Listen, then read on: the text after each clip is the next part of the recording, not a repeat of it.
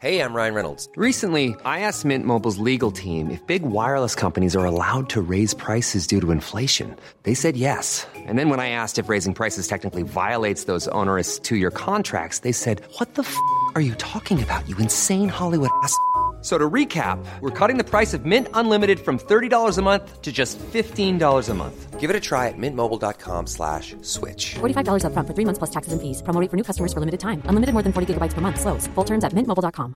Even when we're on a budget, we still deserve nice things. Quince is a place to scoop up stunning high-end goods for 50 to 80% less than similar brands. They have buttery soft cashmere sweaters starting at $50, luxurious Italian leather bags, and so much more. Plus, Quince only works with factories that use safe, ethical, and responsible manufacturing. Get the high-end goods you'll love without the high price tag with Quince. Go to quince.com/style for free shipping and 365-day returns.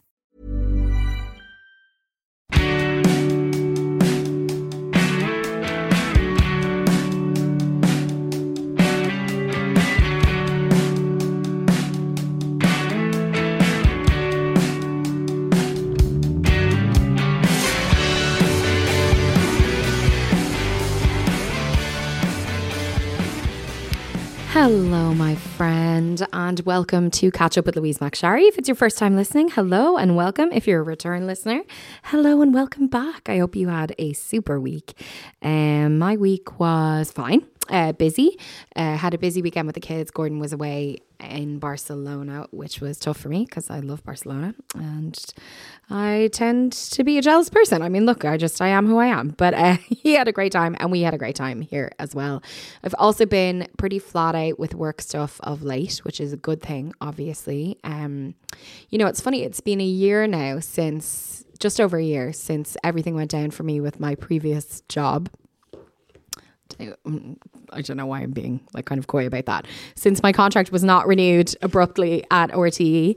And it's been really nice to reflect on the fact that I am, totally my own entity now and totally in charge of my career. And people ask me sometimes, or sometimes assume that I would, I'm kind of dying to go back to radio or I'm looking for another radio job. And I'm very much not.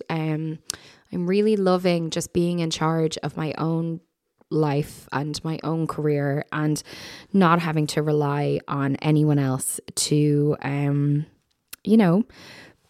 give me an opportunity. I can just create the opportunities for myself. And I'm feeling very grateful for the fact that I live in a time where technology means you can do that. And also, as I always say, so grateful to you, because if I didn't have people listening and kind of taking an interest in the work that I do, then I wouldn't be self-sufficient.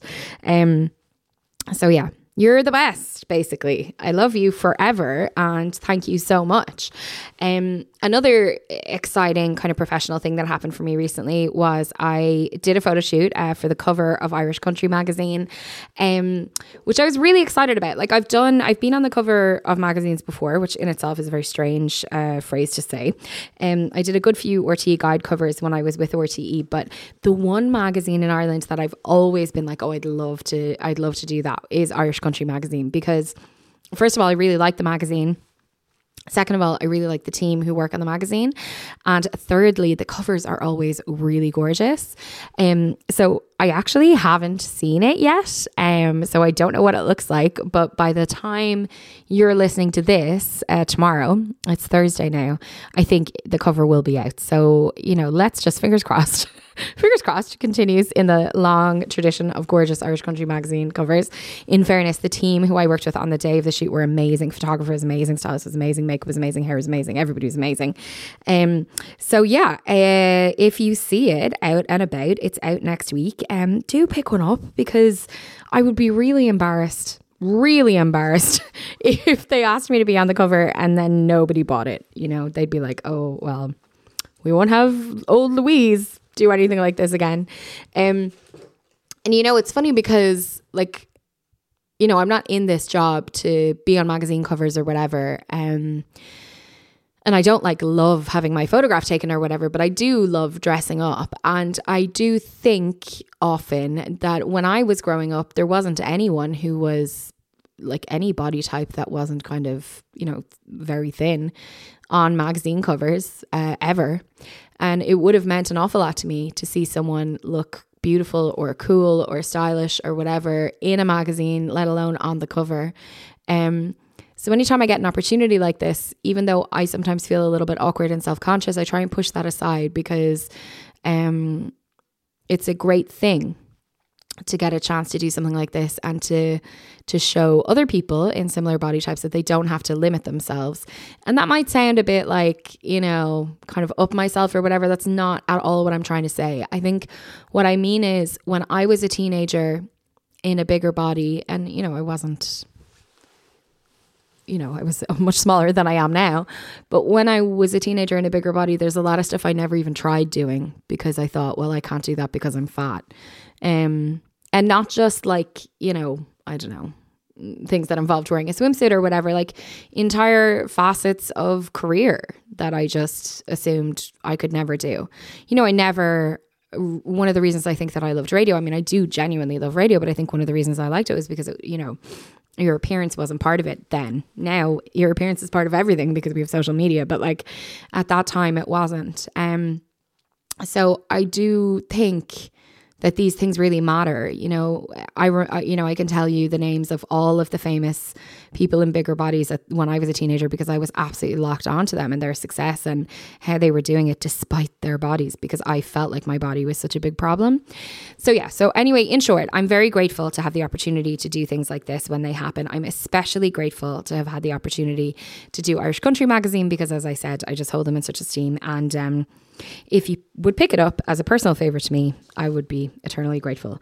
And dear God, I can't wait to see these photos. It's very exciting all round. Anyway, I have been babbling for a very long time, and we've got much to talk about, because of course the whole point of this podcast is to catch you up in the week, what's been going on in the terms of news and entertainment, and also, you know, to speak to someone who's got something interesting going on.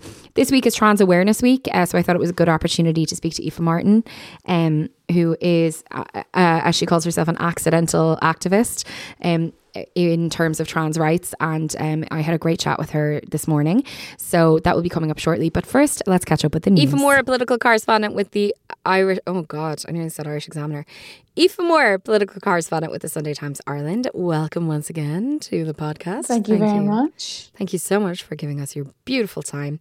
We've got lots to talk about, so we might as well just get stuck in. I won't lie, it's not exactly bright this week, but there is a little strange bright spot somewhat at the end. But we will start, I think, with the story that has been on lots of our minds and hearts this week, which is, of course, the very sad death of Vicky Phelan. Yeah. So I believe that everyone in Ireland knows who Vicky Phelan is. Yeah. And to be quite honest, we should not know Vicky Phelan's name. Vicky Phelan died on Monday night, on Sunday night, Monday morning. She was 48. She is the reason that we know about the cervical check scandal. So I would just like to say that a number of people have messaged me in the last couple of days and said, you know, I don't really understand the cervical check scandal. And I do think there is a lot of confusion about it. What happens when you get a smear test is they send your slides away to a lab. Someone looks at those slides and decides if there's cancer or not cancer. This is a very layman's terms, but this is how it works. There was an audit done, and it was found that hundreds actually, of slides of Irish women's smear tests were misread. Things get misread. There is human error in medical testing. That was not the issue. The issue was the audit was done and the patients were not told in time. So then women found out later that the doctors or the lab had known and not told them. So Vicky found out that in 2011, she had a smear, which later showed that she had cancer. And they didn't think there was any way for her to be treated because it had gone on for so long. Vicky took a case and she won €2.5 million. But going to the courts was a massive risk for her. She was offered money beforehand. She was taking the HSE and a lab in Texas to court. But they said, we'll settle with you. We'll give you X amount of money, but you need to sign a non-disclosure agreement so no one ever knows that this happened. Vicky took the risk and said, absolutely not. I'm not signing that. Let's go to court. Yeah. She went to court. She settled for 2.5 million. And she told everyone and anyone who would listen to her about what happened. Mm-hmm. It later came out that over 220, somewhere around now 300 women, slides had been misread and they weren't told. We know that around 30 of them have died since. And even more sadly, one of them was only a couple of weeks ago. Lindsay Bennett was 34 when she died. In the time since, Vicky had become a national hero. She was on everything from podcasts to the Late Late. She wrote a book. She helped found the 221 Plus group, who was a support group for women involved. She was also a mommy. She has 2 teenage kids and a husband who she's left behind.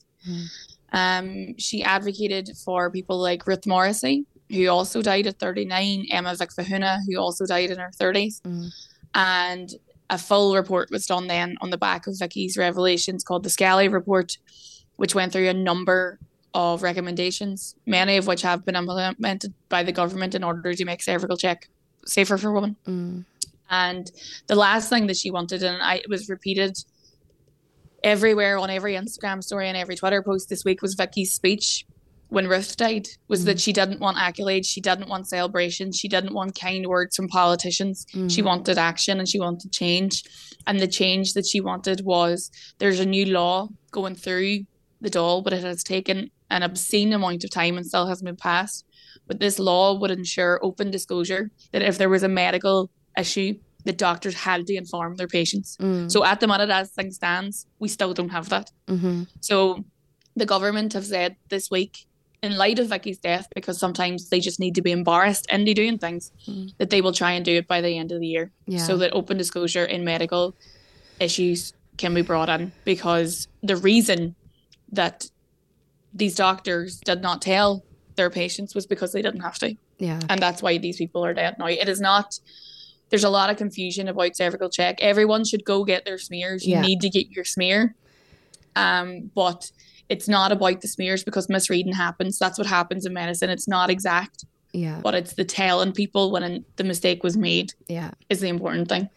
If you're unclear on any of this, the Vicky Phelan documentary does a really, really good job of spelling it all out. Now, I think it's not easy to find at the moment, because it's kind of between cinemas and being released on demand, I think. I think they'll probably put it on TV in light of what happened But yeah, this week. I would imagine you'll be able to see it soon. I'm sure they're sorting that out as we speak. And I would recommend that you watch it if you don't know the ins and outs of this, because it does lay it out very clearly. And what really comes across from Vicky's life and from the documentary is, you know, she didn't have to do any of what she did in terms of activism. Like, she could have gone to court, gotten her settlement, spoken out, and then left it there. And, you know, she knew, although I know that she really was determined to live, but she knew there was a possibility that she didn't have a lot of time, and she could have chosen to spend that time with her family and, you know, traveling the world or whatever it is she wanted to do.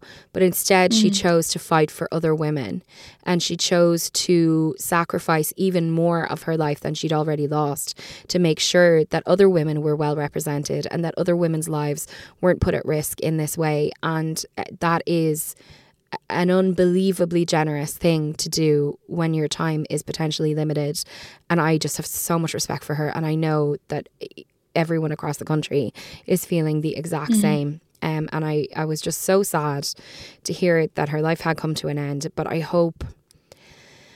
just hope that her kids know how meaningful her life was. And I'm sure they know how meaningful it was to them. She was their mom, like, of course. But that, you know, she did so much with her years and made such an impact on so many other people's lives. And I hope that that brings them some comfort, although I can't imagine that it does right now. Yeah, but it will. Yeah, hopefully. Okay, so moving on. Seems like Ukraine accidentally bombed Poland. Yeah, so there was a huge amount of panic because there was, at first reports was that Russia had bombed Poland, which is an EU member state. Yeah. The borders Ukraine.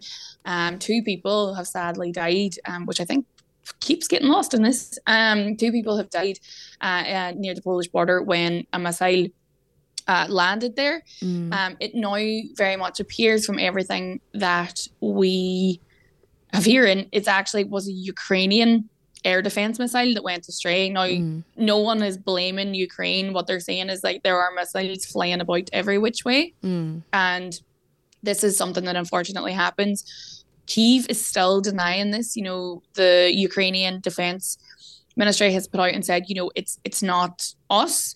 But from everything that we have heard from Poland and American investigative teams who are on the site, it does appear that it was a Ukrainian missile, but it was an accident. This is what happened.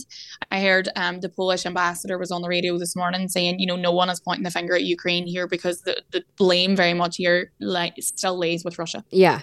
And Ukraine has now asked that they have observers on the scene. So there's Polish and American investigators on the scene at the moment, but Ukraine wants to send theirs as well, which is fair enough. It does appear that they're going to let that happen. Yeah. People are very panicked and very emotional. Obviously, Zelensky was very, you know, it wasn't us, but it very much appears that it was, but it was an accident. And now in the back of this, Russia is shelling huge parts of Ukraine today. They have control of 1% of Luhansk. So there's it's ongoing, and then Russia is getting more and more frantic. And we've just seen this week that actually yesterday on Wednesday, 52 Irish government officials have now been sanctioned by Russia and will not be allowed to enter Russia. That's Leo Varadkar, Michal Martin. However, there isn't a full list. We haven't got the 52 names, so everyone was running around all Ireland yesterday trying to work out if they had been banned from Russia. There have been calls to expel the Russian ambassador to Ireland. The government is still saying we're not going to do that. Diplomacy is important, but this isn't like the opposition. This is opposition. Fine Gael, Fianna Fáil backbenchers are saying we need to, there's still, I believe, 28 people working in the Russian embassy. And there is questions over what they're doing there, and people want them expelled, considering if there's now 52 Irish officials sanctioned by Russia, then they are kind of saying, listen, you know, we have to fight fire with fire. But so far, the government has been very, very remiss to do that. God, it's just like, how long are we going to, like, is this going to go on for? That the Russians are just going to, like, what are we waiting for? See, Ukraine is taking, you know, huge swathes back. I know, of their country. Which is incredible. And there had been some talks during the week that Russia may be open to direct negotiations, which is definitely new. Yeah. But like you're still carrying out, you know, huge mass strikes in Odessa and other places, so they're not giving up just yet. It's wild. Okay, let's move on. Speaking of wild, Donald Trump. You know, the reason I wanted to talk about this is because it feels different this time to me. Donald Trump has announced his intention to run for president again, which comes as a shock to absolutely no one. But it does feel like he's not being taken as seriously this time. Yeah, so Donald Trump said that he was going to run for the Republican presidential nomination in 2024. One quick fact check of his speech where he announced his presidency included 20 false and misleading claims. He gathered a crowd at Mar-a-Lago in Florida where he lives and said that he was going to make America great again. He said that this will not be my campaign, it will be our campaign all together. That the Republican Party cannot afford to nominate a politician or a conventional candidate if they want to win back the White House. This man was literally the president.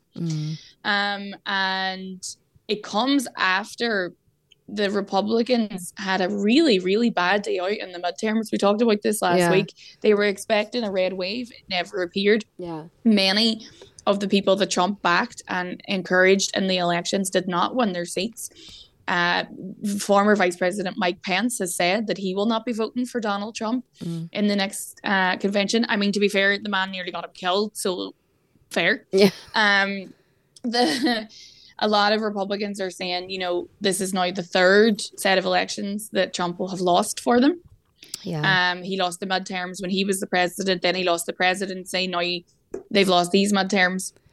He does not want votes for them anymore.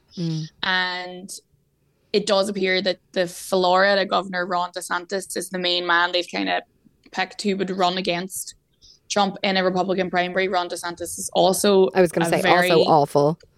right-wing gun-toting Republican who has an A grade from the National Rifle Association and an F from the National Human Rights Watch. So we have him to look forward to. Stunning. But yeah, there's definitely a feeling now that Trump should exit the stage, that the Republican Party has moved on. He does not want that many votes, and they are not very excited about this at all. Now, don't get me wrong. There's still a huge base for Trump in America. Yeah. You know, they're that QAnon, right-wing, evangelical Christians who will back Trump, but it is just not anywhere near what it was the last time. Yeah. And even Ivanka has said she's not going to have anything to do with it this time around. Ivanka, who is obviously trying to rehabilitate her image after promoting a man who said that all Mexicans were rapists, now has decided that this is too much. So I can't swear on this, but bore off, Ivanka. You can't swear. Yeah, she should just fuck off. Sorry. Yes, that's absolutely fine. I'll just mark the episode explicit. No problem. Okay, moving on. This was a troubling survey that was carried out by Belong To this week. Well, the results came out this week that 3/4 of LGBTQ plus students feel unsafe at school. Is it bad that I was shocked by this? I really thought kids were better than us. I was shocked too, yeah. I was shocked too. Three-quarters of LGBTQ plus students feel unsafe at school. The 2022 school climate survey found that 76% of LGBTQ students say they do not feel safe. 69% they've heard homophobic remarks from other students, and 58% said they heard homophobic remarks from school staff. That's like so devastating. A third of them said they skipped school to avoid negative treatment. And one of them, there's a quote that says, "A big part of my depression in life has been since I found out that I was gay," and they hate themselves. They used to pray that they were normal. They've named bathrooms, PE, sports facilities, locker rooms and lunchrooms as spaces that they're most likely to avoid. However, the only real positive was that 99% of them said they knew at least one staff member in school who was supportive of them. The CEO of Belong To, Manina Griffith, said that she believes there's a wider problem because we've witnessed the rollback of LGBTQ rights internationally, the growth of the far right, hate crimes. We've seen that ourselves in Dublin recently, and that she reckons it's part of a bigger problem. But I was really shocked. I really thought younger kids were a lot more progressive. Like when I was at school, people would use gay as like a negative term or derogatory term. Yeah, me too. But I really thought that was kind of on its way out with the younger generation, but obviously not. Yeah, I think so too. I felt the same. I was disappointed. I wasn't shocked. I was disappointed. And I think, first of all, like, when you're in school as a teen or as a child, like, how vicious other kids can be. Like they'll slag you off for literally anything. So I suppose, that's, in that context, I can understand that maybe it might be happening, but it's just not acceptable. And really, if anything, I think it shows that we can't be kind of lazy about this. Like, we need to still be very forthright in our assertion of kind of equal rights and fair treatment for gay people, everywhere in our life, because all of this stuff kind of, filters down and does end up affecting kids. And, those of us who are raising kids need to be making really, really sure that they know that it's never acceptable to slag someone for their sexuality or their gender identity or whatever. And that not only that, but that they need to be actively supporting people who, might otherwise be vulnerable.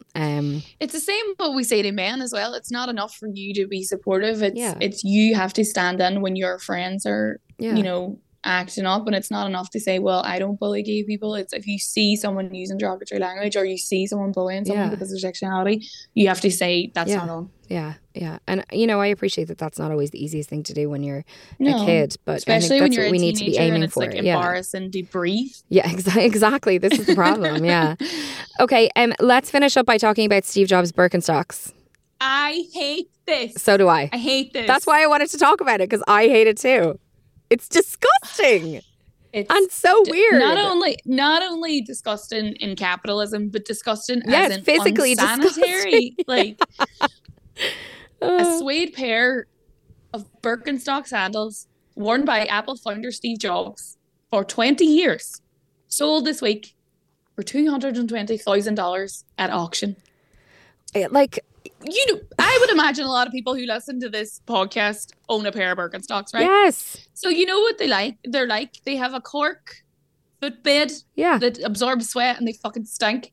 Then it says the cork footbed returns the imprint of Steve Jobs' feet, which had been shaped after years of use. This is the thing. So as you said, it's disgusting in two ways. I mean, first of all, that someone thinks a good use of their money, $220,000, is to buy a pair of Steve Jobs' old falling apart Birkenstocks. Like, what are you even going to do that? Like, what is the point of that? But then also, they are so hideous looking, and they have absorbed the sweat and dead skin. Like, stop. Oh, it's so gross. Why? I would like to say, right, I love Birkenstocks. I think they're really cool, very comfortable, big fan. That's obviously why our friend Steve was wearing them. I really just think $220,000 in this day and age. It's criminal. It is. It's awful.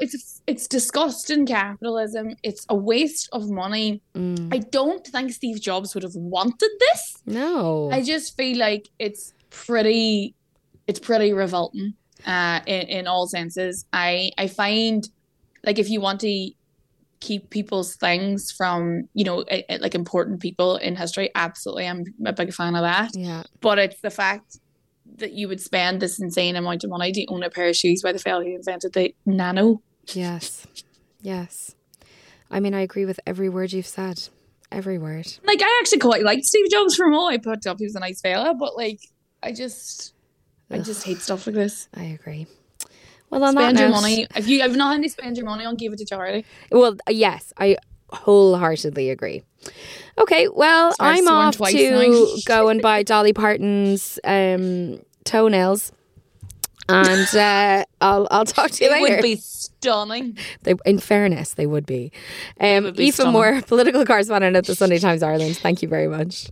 Bye.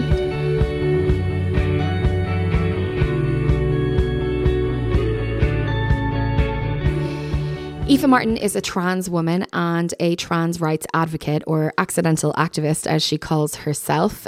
She is a columnist for the journal.ie, and she also loves books and runs a book club and has many other facets to her personality.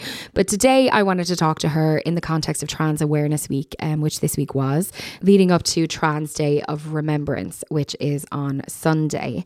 Aoife is brilliant and so articulate, and I really hope you enjoy this chat. Aoife Martin, thank you so much for coming on the podcast. I really appreciate it. I thought it was time, I suppose, to chat to you because this week is Trans Awareness Week, and I saw you posting about it earlier this week, and I've seen kind of some interesting discourse around Trans Awareness Week, and I thought it might be interesting to hear from you on what it is, I suppose, what it means to you, and what you would like people to take from it.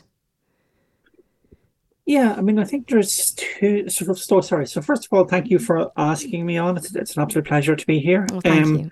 So I think there's sort of two schools of thought. I mean, Trans Awareness Week always sort of leads up to Trans Day of Remembrance, which is sort of the day when we remember, trans people who have gone, who've passed away, either by suicide or who have been murdered or whatever, so it does lead to this sort of melancholic day, I suppose. But also there's this sort of thought where Trans Awareness Week should be about raising up trans people and celebrating trans people, so I think it's probably a combination of both, just depending on where people are at that moment in time. And what does it mean to you? To me, I think it's an opportunity to raise awareness of issues facing trans people. So I'm more on the glass half empty side of the fence, I think, when it comes to issues. And I think it's important to raise awareness of the issues that trans people face every day. We are a very small minority within the larger population, but the things that affect the larger population affect us disproportionately. Like I'm talking about things like, unemployment, healthcare issues, mental health issues, suicide, all those things that, the general population have to worry about. We have to worry about too, but it affects us a lot more because we are such a small and vulnerable community. Yeah.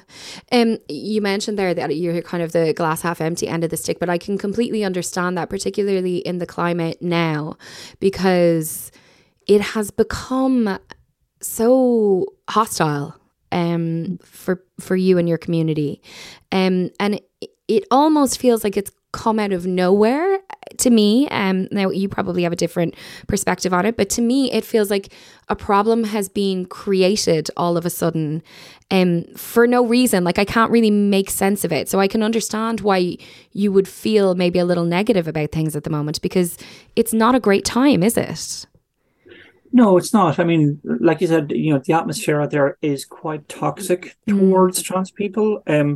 And I like that you said that it seems to have been created. And I think that that's just a perfect description, because this has come from seemingly nowhere. I mean, the roots have been in sort of, we've seen it happen in other countries. We've seen it happen in the UK, particularly in the US at the moment.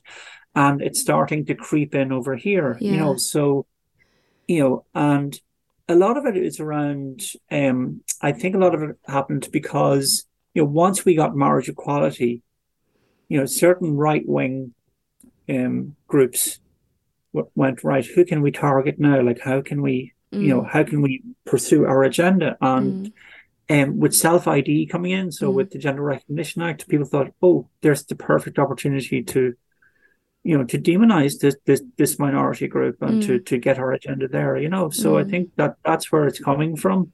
I'm very, very disappointed that it is seeping into the media here. I thought we were a bit more au fait and we had a bit more cop on. But, obviously, the media is only interested in clicks and ad revenue. And, so we've seen lots of attacks on the trans community from certain media organizations and certain newspapers in this country. And it has been very, very disappointing to see, because I thought we would be better than that. I thought we were smarter than that. And I say that, like, look, I write for a newspaper, and I have written about this stuff, obviously, in support of trans rights, but I've seen some of the awful things that have been published, and I can only imagine what it must be like, for you and your community. And I think it's interesting, your point earlier about the fact that we're talking about a very small minority here.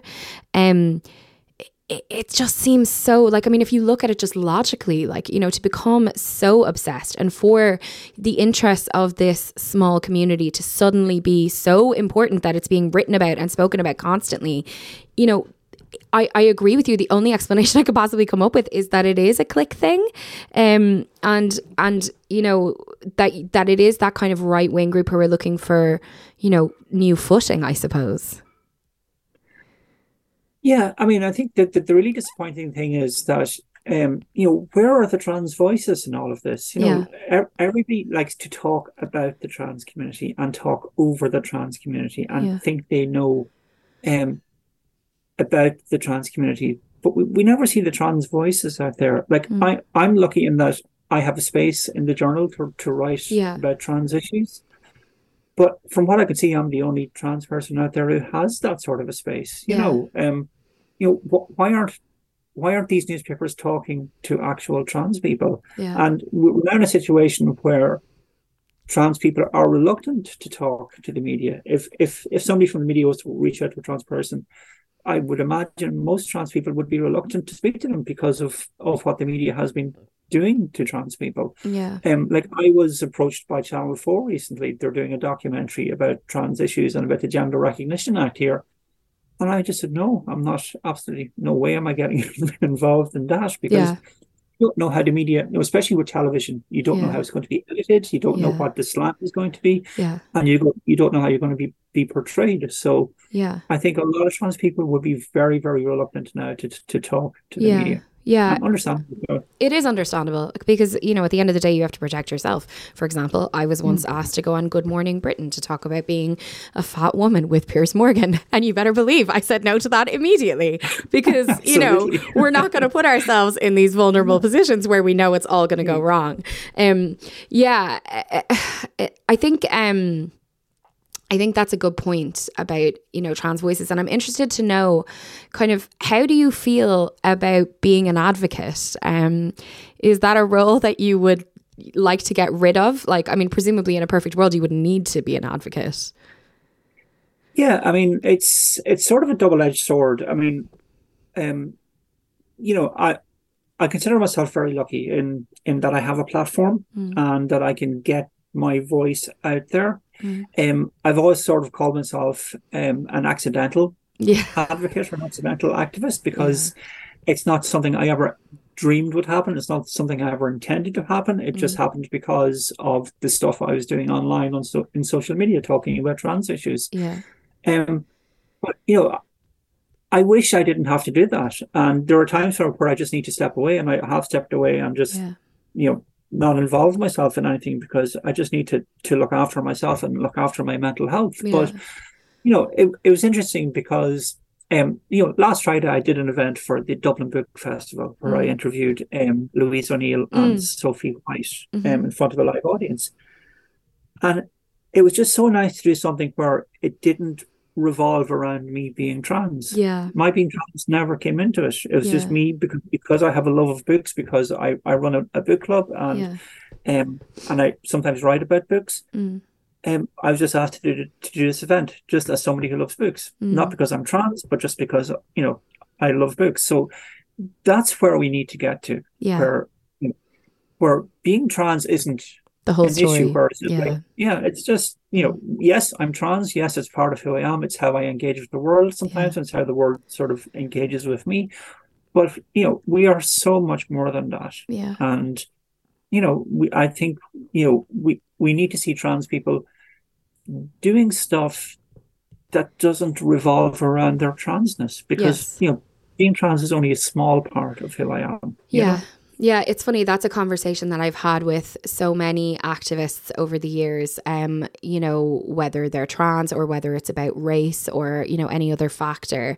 When people feel they have no choice but to talk about issues that face their community, but equally just are begging to be seen as a fully formed human being with like multifacets or a multifaceted human being. And I completely get that. But I suppose the reason that you don't have a choice currently is because there are still so many things to be fixed and sorted out. And, you know, your voice is vital, as you say, because there aren't enough trans voices in this conversation currently in Ireland. I saw you posted an infographic yesterday on your Instagram, and it was one of those like 2 pie charts. And one of them was like what people think, you know, are trans issues and what are the real issues trans people face. And, you know, the initial one basically suggested that people think it's all about toilets. And I recalled myself on my own Instagram a conversation I had with a British writer where I said, you know, kind of asked her what her position was on the conversation around trans rights in the UK at that time. And she said, well, it's all about toilets, isn't it? And I was like furious because she was kind of joking. And I was like, well, no. And you know it isn't. And I know it isn't. And why do we keep distilling it down to this? So for anyone who's listening who might think it's all about toilets, could you maybe explain why it's so much more than that? Oh, that's the big question. You know, I mean, but I think, you know, the reason people think it's all about toilets is because that's where the focus has been. Yeah. You know, that's a simple message to get across to your audience. Go, oh, you know, scary sort of trans people in toilets, you know, and you know, it sort of demonizes trans people, and it makes us, you know, it's suggesting that we're predators and that we're, you know, the reason that we're trans, the reason we transitioned is so we can access toilets, which is just, you know, it's absolutely ridiculous. You know, it's you know, it's just scaremongering, you know. So, but there is so much more out there that needs to be fixed. You know, you have this bunch of people focusing on trans people and focusing on their genitals and, you know, trans people in toilets. You know, And the world is burning around us. Is this really what you want to be fighting about? Is this really where you want to be focusing your energy when, we have so many things that need to be fixed, and there's so many issues that trans people face. Like healthcare is a huge issue in this country for trans people. Yeah. We have a national gender service in Loughlinstown, and the waiting list there now is something like 7 or 8 years. And it's just so difficult to for a trans person to access hormones, something that a cisgender woman can go to their GP and say, I'm feeling blah, I need some hormone treatment, and the GP will write a prescription. Yeah. Trans person has to go through the National Gender Service, wait whatever is now 7 or 8 years, and then have to be psychologically assessed before they will get a prescription for HRT. The simplest thing that everybody else in the community can get, we can't. For a trans person, 7 or 8 years, it's inhumane. Yeah. Because I have from conversations I've had with trans people and from what I've read, and to survive those 7 or 8 years really struggling with your gender identity, I can imagine is excruciating, and for some people maybe life-threatening. It is. Let's be honest here. Some people have gotten off that waiting list by taking their own lives. We have lost members of the community from that waiting list for that very reason. So it is that serious, and then accessing surgery in this country is extremely difficult, extremely onerous. We have to be sent abroad because we like sending our problematic women abroad. It's something we do in this country very well, but it's it is a big issue, and which is why you see so many fundraisers on social media, because trans people just can't wait that long and need to raise funds to access the healthcare that you need in other countries, and we need to do something to try and fix that, What can we do as allies to support the trans community? That's always a good question. I think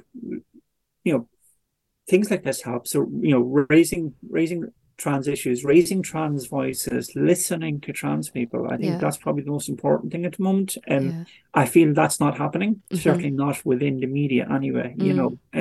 People talk about and over trans people. So we're constantly pathologized, and we have a lack of agency, I feel, like I consider myself one of the lucky ones. Like I have a job, I can put food on the table, I have a roof over my head, I have access to healthcare through my employer, and we have a very, very good system with our insurance company, and I'm very, very lucky.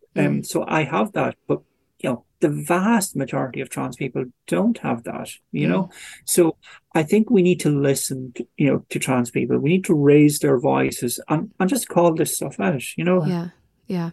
Okay, well, Aoife, thank you so much. A very enlightening conversation, and thank you for all the work that you do. And I really do hope that at some stage you can stop doing it and just talk about books or whatever else it is that you want to talk about. Thanks a million. I really appreciate you giving me my time, giving me your time even. Jeez. Thank you so much. It's a pleasure. Thank you.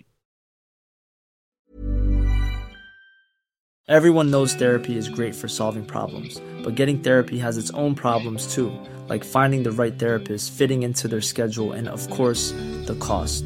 Well, BetterHelp can solve those problems. It's totally online and built around your schedule. It's surprisingly affordable too.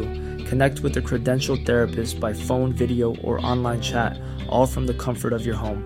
Visit BetterHelp.com to learn more and save 10% on your first month. That's BetterHelp, H-E-L-P. One size fits all seems like a good idea for clothes until you try them on. Same goes for healthcare. That's why United Healthcare offers flexible, budget-friendly coverage for medical, vision, dental, and more. Learn more at UH1.com. Quality sleep is essential. That's why the Sleep Number Smart Bed is designed for your ever-evolving sleep needs. Need a bed that's firmer or softer on either side? Helps you sleep at a comfortable temperature? Sleep Number Smart Beds let you individualize your comfort so you sleep better together. JD Power ranks Sleep Number number 1 in customer satisfaction with mattresses purchased in-store. And now, save 50% on the Sleep Number Limited Edition Smart Bed for a limited time. For JD Power 2023 award information, visit jdpower.com/awards. Only at a Sleep Number store or sleepnumber.com.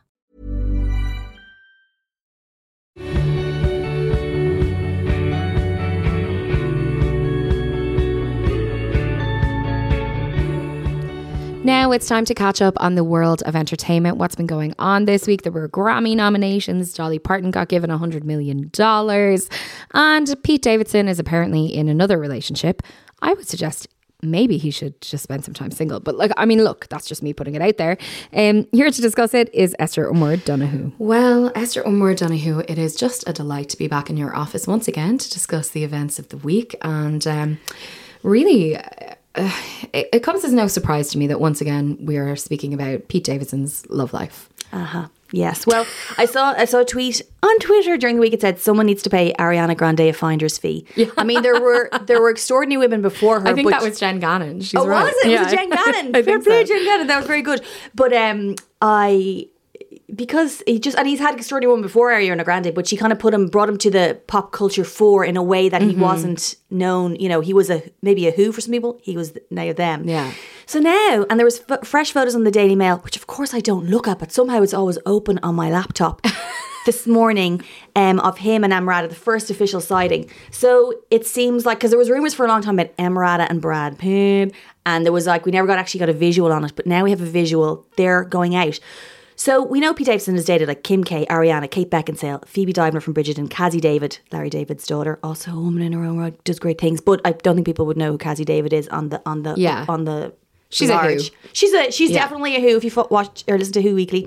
And I feel like I should be getting advertising money from Who Weekly at this stage. We talk about it so often. Yeah. It's such a good podcast. And the greatest thrill when Louise's voice came up one day and I was like, go!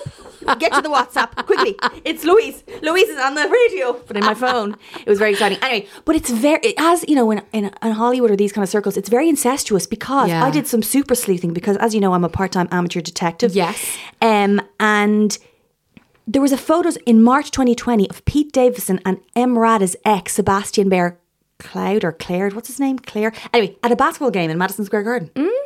So, and I knew they knew each other because I think Emirata's ex, his production company, worked with Robert Pattinson. Anyway, they all know each other basically. And then he seems to be sneaking out with Emirata. So, and last year when she was still married and Pete don't know if he was with Kim at the time, but anyway, she was on Seth Meyers promoting her book, My Body, and she was like, it's mostly men who don't understand why women would want to date Pete Davidson. She said, he seems super charming, he's vulnerable, he's lovely, his fingernail polish is awesome, he looks good, he's great relationship with his mother, we love it.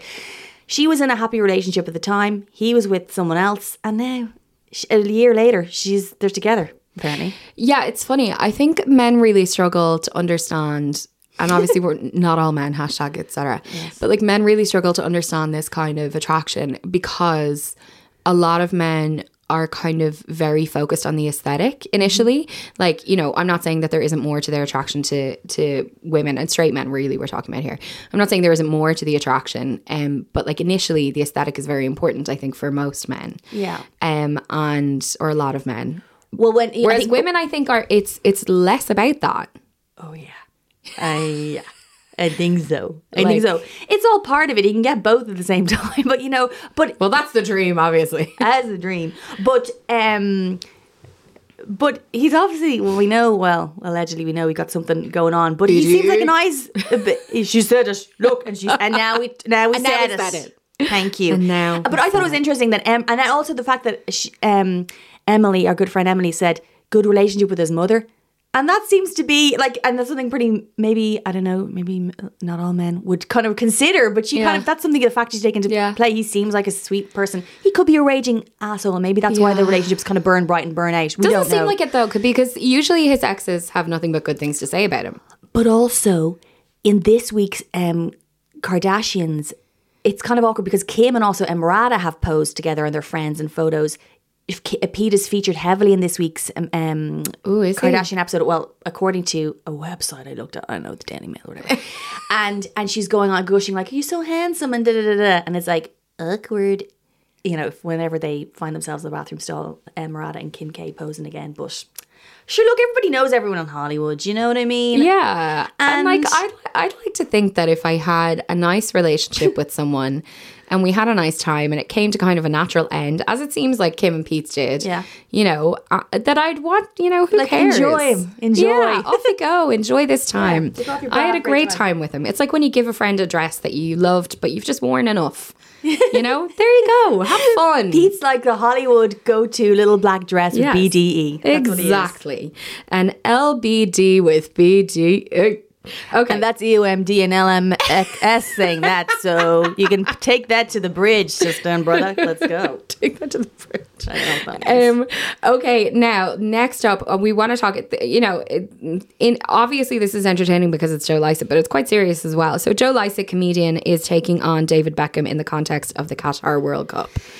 Yes, something I will not be watching, regardless. So David Beckham. David Beckham. The thing about David Beckham is David Beckham. Who was the person I got wrong the last time? I kept saying his name. I can't remember. Chris Pines. His name's Chris Pines, Louise. It is now.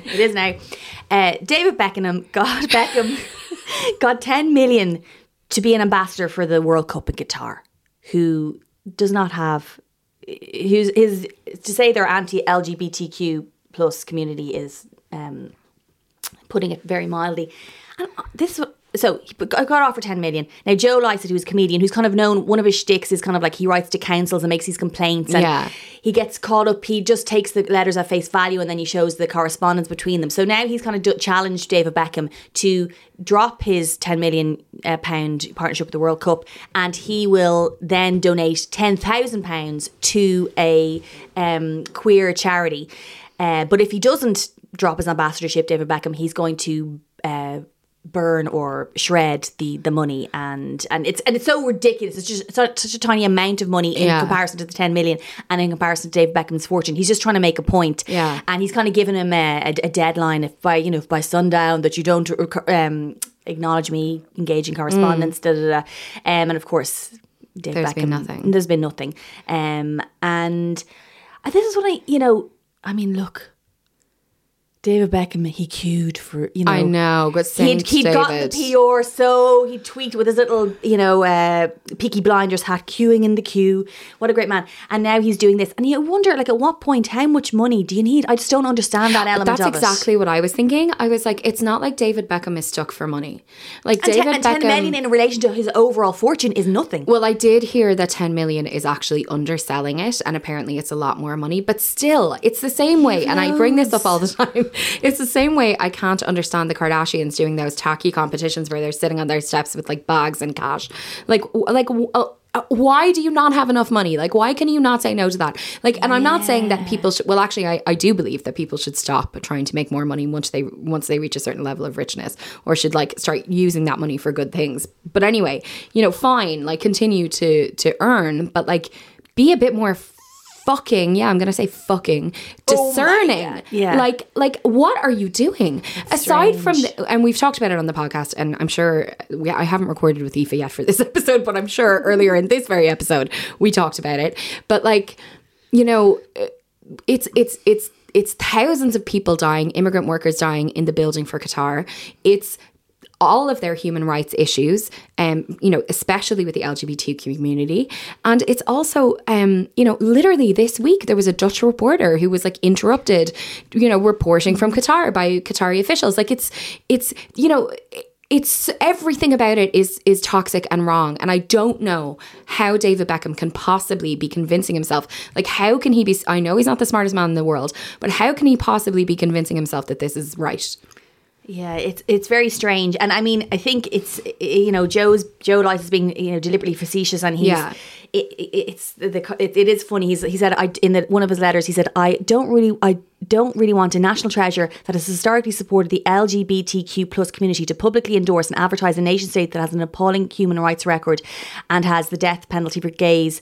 Call me old-fashioned. And I mean, David Beckham has sort of maybe he was an ally. He appeared on Attitude probably before it was. He did, yeah. It was a big deal.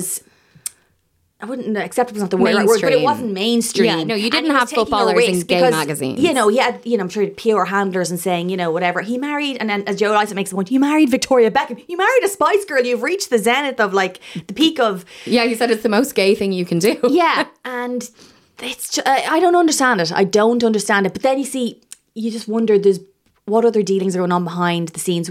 Is he doing this because of something else? I don't know, and we are not privy to that. But it's gross. Yeah, and, it is gross. I agree. It's and I suppose, I don't think Joe expects him to get back to him, but he's sort of still keeping it out there, the awareness that look what he's doing, and this is not a good thing, and don't let it just kind of slip into it when the matches start. No, and he's right. Yeah, let's call these people for what they're actually doing, and it's not just him; it's all of the people who are going to go and perform the opening ceremony. As far as I'm concerned, any celebrity who's going to benefit, any famous rich person who's going to benefit from going to Qatar and performing or taking part, has blood on their hands.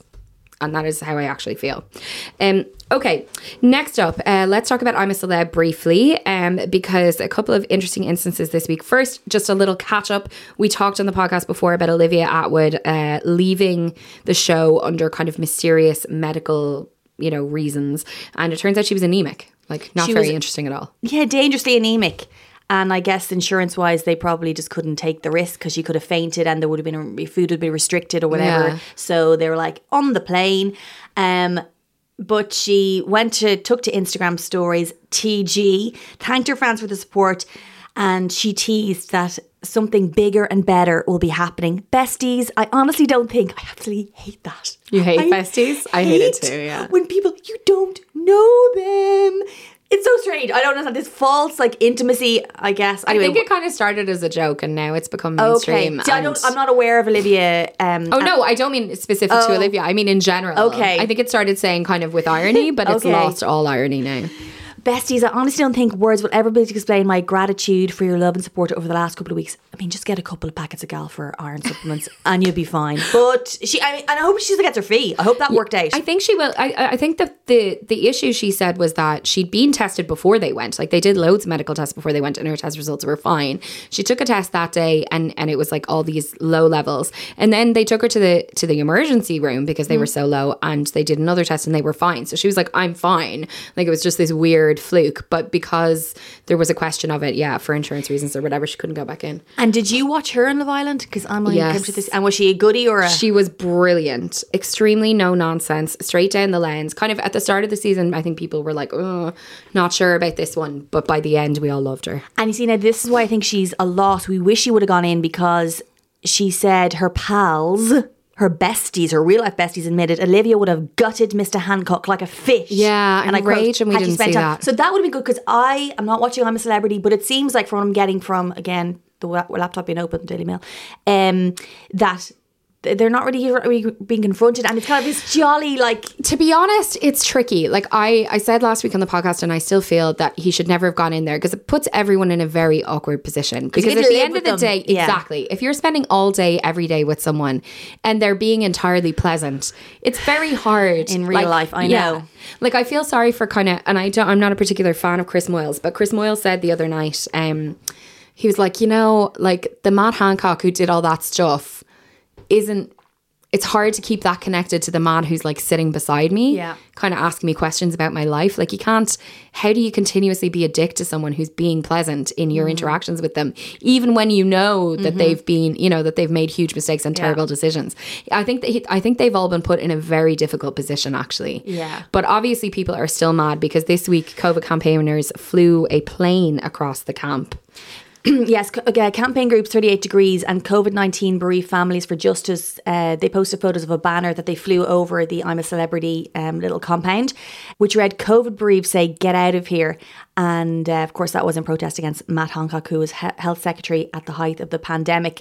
So in a statement, Lobby Anicola from COVID-19 bereaved families for justice, who lost his father to the disease, said, Matt Hancock isn't a celebrity. He's the former health secretary who oversaw the UK having one of the highest death tolls in the world from COVID-19 whilst breaking his own lockdown rules. And it must be so, it's kind of distasteful. It's just distasteful, and it's inappropriate. And it's like, he's meant to be a politician and a civil servant. And it's like, what are you doing? And he, and just from an entertainment perspective, it's ruining the show. Like, no, boo Matt Hancock. No, I want to see Boy George eat a caterpillar's bum. I don't want to see Matt Hancock. I mean, we did see that, and to be honest, it was a little disappointing. He just kind of ate it. Okay, let's briefly touch on the fact that the Grammy nominations were announced this week, and the most exciting element of this, I think, is that Beyonce is like headed for a new record. She is. She led the 2023 Grammy race with 9 nominations, and so this latest round of nominations makes her the most nominated artist ever, tying with her husband Jay-Z, both scoring 88 nominations throughout their career. And that's nuts. 88. Yeah. But not surprisingly. Many Grammy nominations have you got? Just the 7. Just the 7. Hoping for one this year for this podcast. But I mean, it's going to be, because Beyonce is so funny. She really has given us, she's given us loads, but she's given us nothing. She really has just like, drop it. I'm bouncing back here. Yeah. So hopefully she is in her big hangar in Houston, Texas, baby. And she is putting together a huge show. Because I'd say she's going to bring it. She's going to perform. She better be. Come on. She didn't even, where are the videos? Give us, where's the videos? Where are they? I desperately, yes. We need the visuals. That would be so great. We need an incredible performance at the Grammys. That's what we need. That's what we need. And then we need an announcement that night of a world tour. And we need, and by we I mean me, need tickets to said tour. Absolutely. The most expensive ones. In dancing. The where you're like in the stage. That's what I want. Yeah. We are. The files are in the computer. Please. We want to be in the stage. Please. So congratulations to Beyonce. I hope she is leotarding it up, dancing, sweating, wearing a giant hat, having a great time. So she's won 28 Grammys, and if she wins more next year, she could potentially beat conductor George Salty's record of 31 wins. I'm sorry to George, I have not heard. I'm sure you're incredible. Not familiar with him. And she's currently tied with Quincy Jones, who I have heard of, in second place. So congratulations to everyone nominated. Go on, Beyonce. And then very quickly, I thought this was kind of a funny one. Dolly Parton has gotten a $100 million award from Jeff Bezos. And his girlfriend. Sorry. How dare I? Sorry. That's the girlfriend erasure. And his girlfriend. I apologize. We are going to cancel you, Louise. Yeah, so Dolly, you like her. Adore her. Yes. She saved us all with donating to the COVID-19 vaccine development, yeah. She gave $1 million.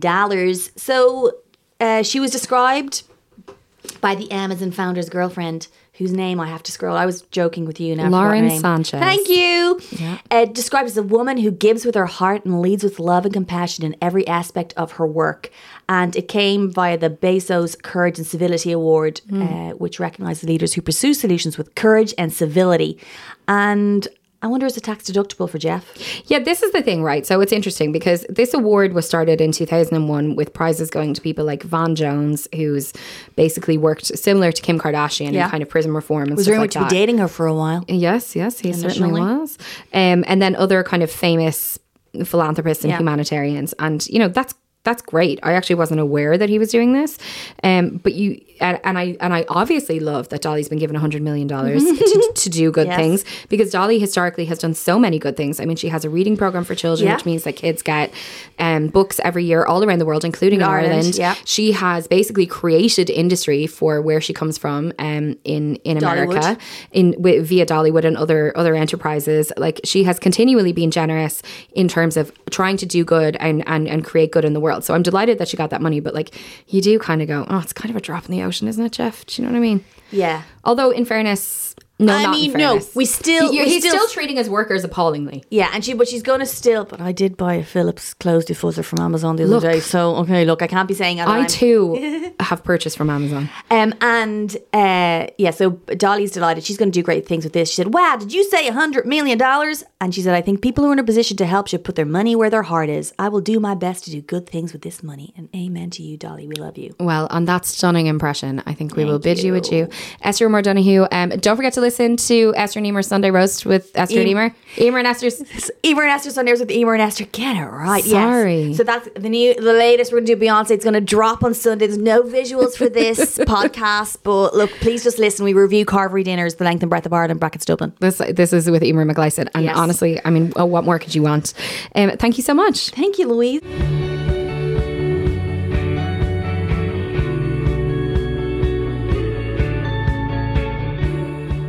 Now, just about time for me to go. Thank you so much for being with me this week. I really appreciate it. As I said at the start, it's absolutely crucial. In terms of recommendations this week, I haven't been consuming a lot, I won't lie. I would like to recommend Emer and Esther's Sunday Roast with Emer and Esther, which is the podcast by Emer McGlycett and Esther Moore Donoghue, both contributors obviously to this podcast, where they go for roast dinners and kind of review them and discuss them. It's really good fun. It's very like comforting and kind of wholesome. So if you'd like that kind of thing, I definitely recommend that. I have just been failing at consuming any culture, but I very much look forward to that changing at some stage. I feel like I am the personal embodiment currently of it'll all calm down. After this week, it'll all calm down, you know? And it's just not happening. So maybe I need to restructure my life. But anyway, we are where we are and we are who we are. And we have to sometimes just accept our limitations. And that is what I encourage you to do this week. Be kind to yourself. If you're not going to have a week that is ideal, if you're facing into something tough, treat yourself with kindness. Take your time, just take one step in front of the other, and next week will come and I will be back with you next Friday. Thank you so much to my lovely contributors and to ACAST for having me. I will talk to you next week.